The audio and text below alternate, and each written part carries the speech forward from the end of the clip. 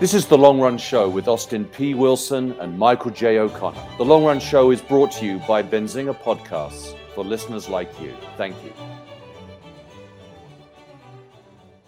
So welcome back to another episode of The Long Run Show. Here today, I am joined by my co-host, as always, Michael O'Connor. Hello. And today we also have a special guest. Stuart Winchester is with us today. He is the CEO and founder of Marble, which is an insurtech platform and kind of rewards platform. Some interesting things they're doing over there. So, Stuart, good to have you with us today. Yeah. Thanks for having me on, guys. This is gonna be very exciting. Yeah, I'm glad we get to talk to you. We talked with another insurtech founder. He was more on the healthcare Medicare insurance side of things. Okay, was that Rich? Yes. Yep. Yeah, and I believe he had connected us, and so we just wanted to continue the conversation. Insurtech is also a small world where you gotta be at a certain level of dorkiness to get into insurtech. So we all find each other anyways. Well, you took two good, nerdy subjects. You took insurance and you technology and put them together. I'm not surprised. As a circle, so we all just find each other. It's full overlap on that one. Yeah, exactly. There's no outliers. Well, good. Yeah. So actually, before we get started, I have to mention, I read a little bit. I want to make sure I read correctly, though. Are you the same Stuart Winchester that is into skiing and is a fanatic about skiing? Or is that a different alter ego? That's a different Stuart Winchester. But I will say this. We have corresponded on Twitter and over email. Okay. And we often get mixed up for each other at events. He's in New York as well. And I was recently at a networking event and someone tapped me on the shoulder and was like, I love your skiing blog. And I was like, thank you. Different Stuart Winchester. And shout out to him, though I doubt he's, maybe he's listening to my podcast.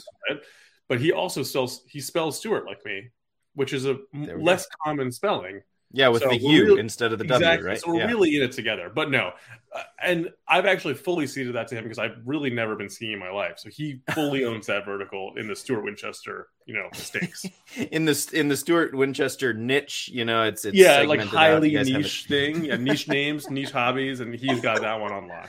What I'm hearing is that you guys should do it. He should be your spokesperson. You should insure him for skiing, and then he takes you out skiing. That's a really good idea. We should get him some catastrophe insurance or something, and then get it for me and do a Bear Grylls type thing where I just hurt myself for a podcast or something. That'd be very good. That'd be perfect. Yeah. Well, anyways, maybe we'll have you both on do a full episode at some point. So I if you were that Stuart Winchester, I was going to talk to you about Michigan skiing because it's fantastic, but. You'll just have to. That could be your second win. That's your hook. Just take up skiing now. Back-to-back Stuart Winchesters. You could probably promote him. He probably has more reach too. So, anyways, so we're getting far. I mean, this is the Long Run Show, and I have been on some pretty long run ski chairs and runs before. So very long ski runs. But anyway, so bring it back around to the insurtech world. So Marble, can you just explain to us what you guys are working on over there as far as Marble Pay and there's a rewards component, and it's insurance and all that. Can you just kind of explain that to us? Give us the totally. Yeah. So we started Marble really with this view to create a single platform for the household individual or the household generally to manage all their insurance and all their risk. What we say internally and when we say marketing is that make it easy and reward you for protecting what you love. So the neobanks, your mints and your personal finance apps, over the years, we've seen incredible progress in centralizing, standardizing, and sort of making more convenient the methods of organizing these things for the household. And insurance has sort of been the last to fall. It's still very balkanized. You have individual carrier applications or it's in your inbox, your email. And I saw this because I used to work at a mortgage company, and no matter how much technology we deployed, we still could not shorten the window it took to get the right insurance information for the mortgage because people just didn't know where it was, what to send, what they had, who had it. So we built this sort of one hub for all your insurance and all your risk, and then we've layered this rewards element in it because rewards and insurance is also not really a space that's been pushed into. So consumers can earn rewards for, uploading policies, referring friends, telling us about their assets, their plans, and then, cool stuff down the line that we have planned in the future. Gotcha. Okay. That's interesting that you brought the rewards part in, because that, like you said, is not really a thing. I mean, you get cashback rewards, everybody's using credit cards, and then of course airlines get in with points and loyalty programs. And Yep. Of course, you got your grocery stores. I actually just saw GM launch their own points card with one of the major carriers, which I thought was kind of a wild take, but everybody's into rewards, right?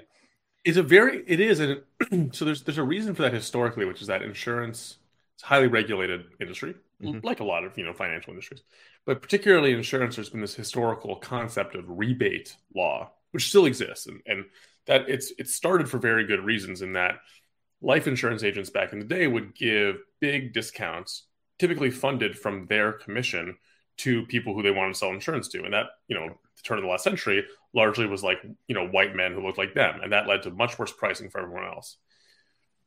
Like a lot of regulations, it was written before the internet really existed. Part of Barbel's concept is we've done a ton of research and work with the regulators to say, hey, where can we do rewards? Where can't we? We cannot, incentivize buying. We can't make anything cheaper to sell. And also what, can we stay, if we stay sort of blind to who our members are, i.e. there's no really, no sort of biasing impact, can we offer rewards? Which is how we brought into it, because to that point, insurance is like, you can't turn on the TV without seeing an insurance commercial. There's so much money in the space, and rewards provide this really neat mechanism if you can be thoughtful about removing the biasing impacts to pull money away from sports networks and the social media platforms and sort of put some incentive back in the pocket of people to engage with it. So that's part of our founding thesis as well. That's really interesting. And I don't want to harp on it too much because I know we have lots of fun stuff to talk about, but the rewards aspect, do you see that also as kind of a generational thing? Because it seems like insurance is this classic, not an old concept, but it's got a little bit of barnacles around it in terms of an industry, the stuff to scrape off and kind of clean off and update that seems to not as caught up as much. Is that, kind of adding some fun, a little more interactivity to it? Is that kind of what you're saying? That's exactly that. Like one of our biggest obstacles in fundraising was sort of finding investors who would come with us on this first leg of the journey to see if we could prove that people would engage with insurance, cared about it more than once a year, if even that really. And I think a large rebuttal that I had in the fundraising process to people who were objecting with this idea that, people don't care about their insurance, which look, I was an insurance agent. I hear that all the time, but it's like, have we ever really tried? Have we ever really delivered an experience? Basically, do they not care about the insurance, or do they not care about the ways that the tools that we're giving them? Because I would argue that people do care about how they protect their stuff. If you frame it on those terms, it's something you should care about, and people do. But if it totally sucks to shop for it and to manage it, and the apps look like they're out of 2006, in the same way you don't want to send a bank wire, you'd rather send a Venmo. It's the same exact proposition. So we see, and we've been fortunate. We see, we're not day trading like Coinbase, but we see 30% monthly activation rates in the app, and that's pretty huge for insurance. So that number, actually, just real quick, activation rate, what does that exactly mean for someone just hearing this? Because that sounds interesting. It sounds like a touch point that you're actually getting your users to interact on a monthly basis. Is that we do right? Sort of like we do like these engagement cards in the app where people can like either do like risk mitigation behaviors, or they can do surveys, or they can just tell us and share information with us that we might be able to use to get them a better rate. And we'll incentivize some, 40 cents, 50 cents, maybe $1. Some people come in and do those for the reward. Some people come in and do it much later, seemingly not as driven by the reward, but just because it helps build out this profile that makes it easier to shop later, or surfaces discounts you didn't know about. And to your question, Austin, that specific number is like month over month how many of our users are coming in, opening the app, and we say taking at least one action besides signing in. Wow. So which is pretty great for us. I mean, good engagement. Yeah. And we're I'll caveat it, because I'm sure for any listener, but we're on our first 20,000 users. They're, our most highly motivated users. Right. Like, that number will, right as rain, come down, I'm sure, but it's good early signs. Yeah, that's fantastic. So let's just back up to make sure I understand what you guys are providing. It sounds like almost kind of like Mint did for budgeting and accounting personally. You're basically doing that for insurance. So are you actually selling insurance, and are you an insurance broker for different types, or are you just housing the policies and making the organization easier, or what's the revenue kind of model? How do we make money? So we get Mint for insurance a ton. I would say most user interviews or Truebill for insurance, whoever you want to sort of throw into that conversation. We make money a couple different ways. We don't operate as a broker or agent today. That's a critical piece as well of our regulatory position, is that, we don't touch pricing. We don't negotiate pricing. We don't solicit or make any representations on policies. We sell leads. We do that in a pretty integrated way, so you don't have to. We want to avoid that thing where you click and then you click again and you enter all the same information twice. Which we can do because we have all your policy information. So basically, the user flow of Marble, and I'll get to the revenue part of this, is you come in. We built our own sort of plaid for insurance. We've also partnered with some great companies who now do that as their full-time product offering. We'll pull in, we'll sort of like hoover in, maybe your renter's policy, your auto policy, your pet policy. We can also take your life policy, whatever you have. We'll write that all to the database securely. Then when you want to shop, if and when you want to shop, you can click, we'll pre-fill everything we can, and then you'll get some rates. We then make $30 to $50 on a lead click. And again, part of our model is, and our thesis is, there's so much money sort of bouncing around. This is like one of the places the name Marble comes from. There's so much money and value sort of bouncing around in here. Like, that's so much money you can make on a non-binding lead click. Why don't we just incentivize people to stay engaged with the platform and put some of that back into a rewards pool instead of, frankly, lighting it on fire on Facebook or something for marketing? Yeah, that makes sense. So it's not that kind of answered the question I was going to ask about rebates, because I am a little bit familiar with that. I had experience at a financial planning firm, and we did some life insurance. I was actually an old insurance shop turned financial planning firm. And so I was kind of wondering, okay, rewards and insurance typically doesn't go together for good reasons, as you stated earlier. And so I was wondering how you got around that. So basically the position that you have is, you're not regulated as a broker or as an agent, so you don't have to deal with that issue, and you're making sure that you're far enough away from any sort of bias. We don't display pricing, we don't inform pricing. Gotcha. And what we also try to do, just as a couple, because we take the regulatory. The worst thing you can do in insurance, I think, is not like respect the 1,000-year-old industry that it is. And, so we also, we try to only reward things that tie to the new model. So there's a sort of governing body, the NAIC, which is like the regulatory body. They have new model law that has proposed that rewards or rebating would be permissible for things that improve financial wellness or improve your personal risk or your household risk. So we try to tie things to that. And we also try to stay under the sort of state de minimis threshold, which is the sort of lowest threshold you could, or the highest threshold of rewards you could offer. So again, our goal is not to do any regulatory arbitrage. It's really just to build from the ground up in a way that maybe historically insurance industries haven't, because they've been focused on distribution. And I feel like that makes a lot of sense, considering just the digitization of so many industries, especially when you said it still sticks out in my mind when you said, who does wire transfers as much anymore? Who prefers wire transfers? That's like such a great point. Or even checks. I can't remember. Oh yeah. I think I used a check like 8 years ago, maybe. I know. It's crazy. And I love the platform model of, you're providing a one-stop place where people, whether they have individual different brands or whatever, it's a place to aggregate that and see that, which I think is just a great idea. What was the process of, for you going from, because I know you mentioned you worked in insurance sales, like what was the process of, number one, like coming up with the idea behind this, and then kind of saying, okay, I believe, and it's the long run show. We always talk about the long run, saying, I believe that this is viable to where the industry is heading.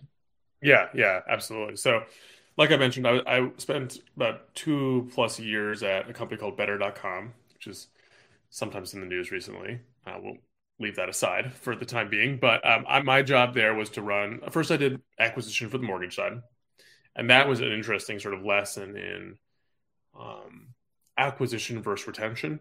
Because people can refinance, and there was some big project there was not only getting the most efficient cost of acquisition, but then could we stay with people through the first refinance, and that would be a lot cheaper. So that got me thinking about that model. I then hopped over and sort of had the opportunity to launch an insurance practice, and that's how I became licensed as an agent. And in that, I was the GM, but I was the first salesperson, and I was on the phone all the time. And it was just so striking to me that Better has a phenomenal technology stack and could do credit verification, income, expenses, background, anything you need for mortgage, basically pull it as quickly as possible. Even with a fully digital insurance experience, we worked with Lemonade and Hippo. Like I said, it was taking 5 to 7 days to verify that on average. Because again, we get photos of auto insurance, we get life, even if you said people just weren't sure where it was, or the inertia to get it was so annoying because they were like, it's somewhere in my house or my spouse has it. So I on the wallet platform thesis, I had a lot of conviction coming out of that experience in that. And then Michael, to your point, I was able to look around at sort of the ecosystem of fintech and be like, look, this is generally a sound thesis. The rewards piece, I was formed a relationship with a venture capital firm in New York, and they had been working on this rewards thesis, but they wanted sort of an incubation CEO rather, I guess, to take it on. And that was the much trickier part, because it was a great idea, and you could look at credit cards, and Austin, to your point, you could look at airlines, but was it square peg round hole with insurance? So the first 8 months of Marble, we didn't hire anybody. It was me and a user researcher who I worked with at Better, sitting in this VC's office, like calling people, paying people gift cards to get on the phone with us, and just trying to figure out what mental model people had for rewards and insurance, if any. And at the end of that, we figured out that really it was centralizing all the policies was the way to do it. We for a while we thought it might be payments, but that actually seemed to be way down the line for people. Paying your insurance, most people use auto pay, wasn't a huge problem area. Yeah, I'm not surprised to hear you say that payments were not the issue. I have everything on auto pay. Exactly. So like literally everything. So it makes sense you moved upstream to solve the problem. Exactly. Yeah. People, you'd interview and be like, "Oh, paying is whatever," but they'd be like, but I do have to check, and sometimes my husband has it here, I don't know where it is," and we're like, "Okay, right. Now we're cracking into something that people are starting to talk about, they're annoyed," which is when you're onto something. Yep. Exactly. Yeah. If you find that's the classic. I mean, you're finding a pain point, and exactly. Solve it, right? So you find the annoyance. There's the pain point. Just peel back the onion a little bit, and you'll find exactly. It. So it is interesting to hear kind of the wallet approach, because I have had some experience with kind of I guess it would be the professional side of kind of the financial wallet world. So essentially, your financial planning software where you have a vault that's totally secure and you can upload everything to there, but then it just kind of sits there. So it's good for, hard documents that aren't going to change very often, like your trust or your will or whatever is necessary.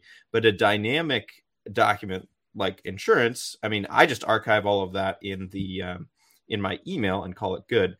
So what's the kind of pitch we've gone over the business side and the founding process. What's the pitch to the user? Why would a user want to engage with you guys when it almost just kind of sounds like, they're just going to kind of pitch me new insurance that might be cheaper. So that could be a part of it. But what's the kind of the I guess value proposition for the user? And then this is the far more interesting area, I think, because there is, like I said, so much inertia with sort of the boringness of the product and the kind of it's not a dynamic product, doesn't throw off yield like an investment, or it doesn't quite have the same all including idea of a trust or a will as well. So it sort of lies in this like kind of in between zone. So for us, I mean, basically the short answer to this is about 40% of our users come to us because they have, what we would call a more complex than usual insurance picture, which is about if they have 3 active policies. And what we solve for them is the digital frustration of not having those policies stacked and organized, and also written in a way that is like digital and convenient. And we say written, what I mean is like being able to pull the data off in a convenient way, being able to pre-populate if you want to shop and compare, being able to share, parts or all of that with a financial advisor. Maybe you have a life insurance policy and you want to share that with your financial advisor. Again, that's something that we can do with a sort of secure drop link, as opposed to downloading a PDF, attaching it to your Gmail, stuff like that. Again, these things that they do feel a little bit like table stakes when you compare them to other industries, but insurance has just been sort of slow to adopt them. About 60% of people come in for rewards and then stay for those other pieces. And I think where we want to go, or we do plan to go, is to sort of add this third feature set on, which is the more time rewards to the more active maintenance of your risk, as well as the organization of your policy. So not only do you have all your policies in place, not only are you earning some rewards for it, not only can you shop and save, but let's pull in, a Kangaroo security system. Let's pull in a Cambridge Telematics drive safe program. Let's not tie it to your carrier, which sometimes users have negative associations with because they think, hey, maybe, there's some surveillance element or the carrier, let's just tie it to you. And then when you shop, we will make sure that your great driving or your flood monitor is part of that rating matrix, so you get a better rate. And then we, full disclosure, it's a very simple business. Those leads are more valuable to us if you have more data. So, it's a virtuous, I'm fixated on virtuous cycles. Anyone who has been fortunate enough to listen to any of my I always talk about we think we can build a virtuous cycle there where you become better risk, your stuff's more protected, you become more valuable to an insurance company. We then make a little bit more, and then we can fund more rewards for you. And it just keeps going like that. That's super interesting because and this is actually funny. I think insurance is the topic that we've had the most episodes about, which is wild to think about. It's not cryptocurrency. It's not I think it's been insurance. This is our 3rd episode, but it's fascinating because I think in our last one with Rich, like we mentioned, we're talking about how, the transition especially in healthcare and everything from, kind of this passive model of you break your arm, you go to the hospital, that's healthcare, to, being active. And I think there's so many tailwinds behind being more active in keeping yourself fit and healthy, and kind of these risk modifiers that are inherent in insurance. And I find it so interesting, you guys working to help people do that, but then also capitalize on that. I mean, it seems like a great trend to be getting behind. Is that something that, how did that kind of come about? And is that something that you've seen for a while, or do you think that's something that's, kind of this growing trend? It's definitely a growing trend. And I think the biggest, to sort of answer your question with a different topic almost, is the biggest headwinds we face are and continue to be the sort of maturity of the technology specific to insurance in that space. Fintech has driven the open sourcing of a lot of key banking infrastructure, or at least pay, if not open sourcing, pay APIs, high quality data payloads, that's, Plaid and Stripe are behemoths and titans and holding up that sort of share of data. Insurance is trickier. There aren't great central clearinghouses for all IoT devices. There is only now sort of a Plaid for insurance, race to the top happening in terms of some great companies who are building that tech. And getting payments and getting claims payments in is a whole, that's a ball of wax that we really we've only started to sort of chisel away at. So I think, on my best days, my most optimistic days, I think that we're surfing right at the front of the wave. And as this technology matures, and as you have, cool companies like Whoop and, things that, again, are developing these things and people are creating that connective tissue, we are in pole position to take pipe off the hook, plug it into Marble, and say, Michael, here's your Whoop now. We can use that at your discretion, not tied to any carrier, but at your discretion, we and you can use that to get a better rate or to get health behavior. You're going to be in control of that via Marble. And on my more pessimistic days, I'm like, duck paddling below the surface. Can we fight through this long enough for this technology stack to mature? Yeah, it's interesting you're talking about like the maturing of the technology stack, because in the past experience I've had in the financial planning world, it is so frustrating to do transactions that you think should be. And again, I'm young and naive, so I come into it thinking, oh yeah, we'll be able to get this done in 3 days, no problem. And then you get to off the mutual fund company, and you're trying to get one fund totally liquidated or just in kind transferred, and it takes 2 weeks. And you're like, I can see the money in this account, I want it in this account, please move it. So I think there's been a trend, thank goodness, in fintech with those companies you mentioned, Plaid, Stripe, and then of course on the investment side, you got your Betterments, your Wealthfronts that are like they're building out this infrastructure that wasn't there before, which leads to this opportunity for innovation that we haven't even thought of. Like what you're saying is attaching the risk, basically like the way you act to how a product fits you, where instead of a product being built and you have to go find the perfect product for you, it's almost like a tailor. Like you go to this tailor, they know you, they take your measurements, they have your profile, and then they fit you with a great suit, instead of, oh, I got to go shop 50 online different stores that may do a great job building a suit, but it's not the right exact one for me. And so now I got to go find the right one. It just makes the end user's process so much simpler. It does, and it's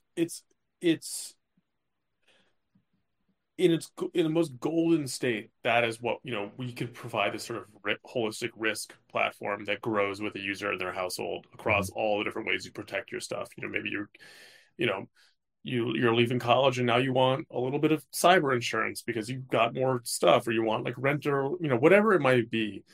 But awesome, you really nailed it on the head there. Today, the way that people do that is they Google single channel products. They say, hey, I need, crypto insurance because, I'm into that, trading that now and stuff like that. And unfortunately, that insurance is too boring to sustainably be a pull product. But it is a pull product. And that means that you have just enormous marketing budgets, because you all have to be trying to be in the right position when the user is ready to pull. Right, because it's so rare. It comes around once a year. It's almost like taxes too, right? Like taxes. It is like taxes. One of my buddies was shopping for auto insurance the other day, and he was like, "Hey, I'm going to shop," and he used another insurtech, and because he was like, I was like, "Look, I just want to see what their flow is like," and he went through it, and it's a great company, one of the better flows I've seen in insurtech, and I've looked at them all. But I will say, at the end of the day, he did have to enter all his info twice, and it's like, so that's the other shoe dropping, is like, even these $100 million funded companies with unbelievable, former, FANG engineers who are working with eagerness to fight their way to, profitability and scale, are running into like existential infrastructure concerns. And it's funny, and I don't want to, I'll just try to keep this somewhat brief, but it is funny when you build a consumer-facing insurtech tool, especially one that tries to develop like a member relationship. We're constantly trying to calibrate the right communication strategy between explaining what we can do and explaining why we can't deliver things that our consumers expect because of the industry. Because you don't want to be making excuses, but you also want to be like, consumers are like, wait, why can't I just do this? I can do this on my Chime account. And you're like, yeah, buddy, but you're welcome to insurance. This is a totally different ballgame. Like we are, but yeah, and it's not really up to users to bear the brunt of that, but right. There's a fast adjustment curve to being like, welcome to, a different era. Yeah, totally different era. So in kind of the long-term view of this space, the insurance space, it's almost a subset. I don't even know if I would put it in fintech. I guess it gets lumped in there because it's easy for people to think about, but I don't even know that I would put it directly in fintech. It seems very different. So in this space, we like we just talked about, we've had a lot of innovation. I think the big driver was the 2008 recession, and there was just a lot of craziness in the financial sector. People wanted more transparency. They wanted things they could do themselves and control a little bit more. That led to a build out of all these different pieces that the betterments and the wealth fronts and the personal capitals of the world needed. Do you see where do you see insurance in that sort of kind of, I guess, journey of we need these underlying plumbing to work right for us to build on top of it, to have solutions that actually work and at the same time deliver on ever increasing expectations from consumers? I mean, I want things to happen quick, right? So like Venmo's great. It goes, it's there, right? Could be bad if you send it to the wrong guy, but it's there, right? So that's something where they had it built out, but also at the same time, our relationship to phones and technology, and of course, wireless and internet, that was all kind of building, and it kind of hit the curve at the right time. Where do you see insurance? Do you think insurance is going to be able to catch up as far as the infrastructure they're building? Is it already there and we just don't see it so much on the consumer side? What do you say as far as the journey that they're on? Yeah, I mean, I think one thing I'll say just to ground us, because you made a great point about the sort of Great Recession and fintech, is I don't, predictions are always a tricky thing, but they are fun. But we are at an interesting time for insurance, particularly property and casualty, driven by supply chain and inflation. Mm-hmm. Costs are going up, and insurance is largely informed by replacement cost.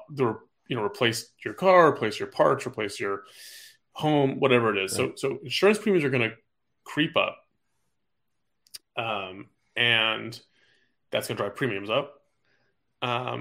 However, millennials, who are the largest driving of these discretionary income purchases, maybe that might not actually be true, but they're certainly a big part of it, do not necessarily have a lot more income. They're also, due to COVID, largely driving somewhat less. And I think auto insurance, follow auto insurance auto insurance is a great indication of where the insurance market for personal lines going generally is going to be in a very weird space, because millennials' rates are going to be going up. There's very low loyalty in insurance. It's a commodity product, whatever you want to say. That's the ball game. And I think you're going to see it I basically think you're going to just see a massive fall in retention for the carriers in 2022. And I think it's going to lead to a lot of innovations. People are going to have to either distribute faster, because they're going to be filling the bucket up at the top, or they're going to be finding other things. And I'll tell you, we have a lot of carriers who have been like, hey, can we just license your whole wallet? Because we need some way to stay in touch with our users, even if they don't have a policy with us. So that's starting to percolate in the space. To your question though, Austin, of like what is the sort of, will insurance catch its infrastructure up? That's hard. I mean, I've had the chance to look under the hood at a couple of carriers' infrastructure as part of these conversations, and they're certainly have a lot of core replatforming to do. My bet, again, and I don't have to make these bets professionally, which is a huge relief, is that we'll see another wave of consolidation. The public markets are absolutely punishing the insurtechs. Insurtech valuations are low, but insurance companies, the incumbents, cash reserves are high. And my bet is that we will see a consolidation, and we will see the sort of borrowing or acquiring of more recent tech to solve that problem, rather than huge rebuilds. Yeah, that makes sense from an efficiency perspective as well. I mean, a lot of these big companies, that might be a whole new division that they got to hire on, train, exactly, organize, and that's just a lot of expense. So that makes sense. As far as the kind of insurance space in general, for you guys, does the commoditization matter? Because I have seen that myself in auto insurance. It's totally a commodity. I don't care if it's AAA, Progressive, whoever. I'm just going to the cheapest. I mean, this is where I have to be mindful of my brashness because I do, my my parents both work in insurance. My dad's worked in insurance since he was in high school. It's like I respect the long-standing nature of the industry. I do think though, so yes, sorry, straight answer, commoditization is great for us because the more insurance policies look like just a standard financial instrument, the more that we can look like Robinhood. And the more that we can look like a platform where you're constantly assessing your risk and your coverage and the cost of that coverage, the more likely it is that you're going to want a place where you have a relationship with a trusted, beautifully designed, centralized platform, i.e. Robinhood, Coinbase, Fidelity, any of these great companies. And then you are being facilitated and, coached, though that has tough regulatory implications, or at least informed to get the best financial product through that platform you can. That's trickier today, again, because of the infrastructure, and as well because Geico and Progressive just won't play ball in that environment, and they control like 45% of the auto market. But again, it's changing. It's changing day by day. And I think that commoditization is great for companies like ours. They're great for companies like Policy Genius. It's great for all the insurtechs. I actually think that where Lemonade and Hippo are getting beat up, both companies that I love and respect, I think that the insurance distributors might be in for a good few years.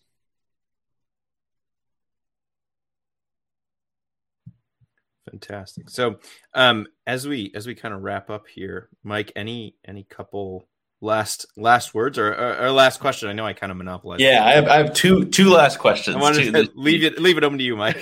Yeah, a little rapid fire, but we always try to give our listeners some sort of tangible value add. So one, how do people sign up or get involved with Marble? And then two, what would you say, what is considering you're in the industry so much, what would you say is your advice for the average person who's, maybe they're looking at getting insurance, maybe they don't have any.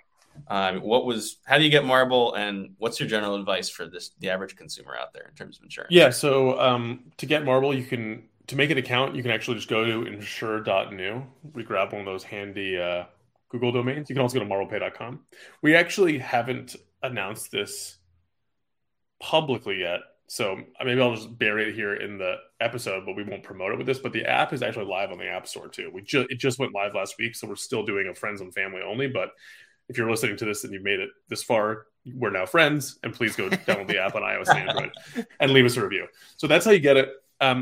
So yeah, and that's a great question, Michael, because I just went through this with my friend as he was shopping for auto insurance. I think, so your question was if you're going through this and you're particularly if you're transacting, what's sort of the best practice or how to think about it. For me, a couple big things come to mind. Apples to apples on coverage is going to be hard to do, but it's really, either using a spreadsheet or, in your Marble account, make sure you know what coverage you have. And when you're comparing, make sure that you're at least getting something pretty normalized, because those things are going to change. That'll really affect pricing. Make sure you understand all the terms as well in your coverage, like look them up in advance, look them up during, things like that, just deductible, co-insurance, just again, have those handy so you can refresh unless you really know that. And then finally is like really shop, pull, this goes back to the commoditization point, pull as many rates in as you can, use multiple sources if you have the time, really make the market compete for your rate, because that's how you get the best price. Ultimately that's the service that you can build for yourself. So really cast a wide net, dedicate the time to do that. And then the last sort of caveat is, don't be surprised if rates jump a lot the last second. That's I'm sure Austin, you saw this, but that's a crummy part of life insurance still, or sort of all insurance, is that, until you answer those last final questions, you may be looking at a teaser rate, and that teaser rate may change by 2 to 3 times at the end. So just, don't get some quotes and think you're done. Take them through, and that's going to be the price that you'll have to sort of budget for. That's really good advice, and who better to give it than somebody who's right someone who's in sold the thick a lot of all. Yeah.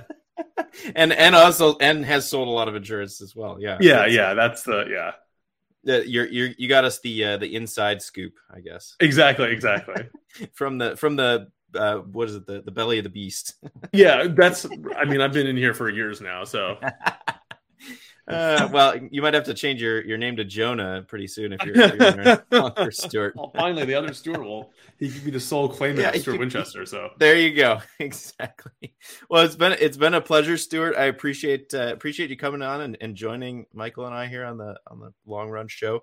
It's always interesting. Mike said, you're lucky you got on, Stuart, because I think after this, 3 episodes on insurance, we need to kind of diversify our episodes a bit. So we're probably going somewhere else. We're going to go in a different direction next time. So it's a good thing we had you on. But it's been interesting. This kind of journey, this mini journey Mike and I have gone on through insurance and InsurTech, and just thinking through, all right, in the long run, what's worth it? We had an episode where we talked about different types of insurance. It's in the long run, I think insurance is worth it for sure. And I think there's a lot of value at this point to be added in the space, whether it's carriers or people facilitating carriers, like you're saying, infrastructure that's building out and needs to be continuing to be built out. There's a lot of innovation to watch. So we appreciate you coming on and giving us the inside scoop. This is a blast. Awesome. And as you get ready for, in a year from now to talk insurance again, I'll, hopefully be able to still be around. So there we go. There we go. You just gotta make it one more year. Exactly. Or one more day, I guess, probably, because it's somebody's new year every day. There you go. Well, I appreciate it, Stuart. This has been another episode of The Long Run with your host, Austin Wilson and Michael O'Connor. And we'll catch you next time.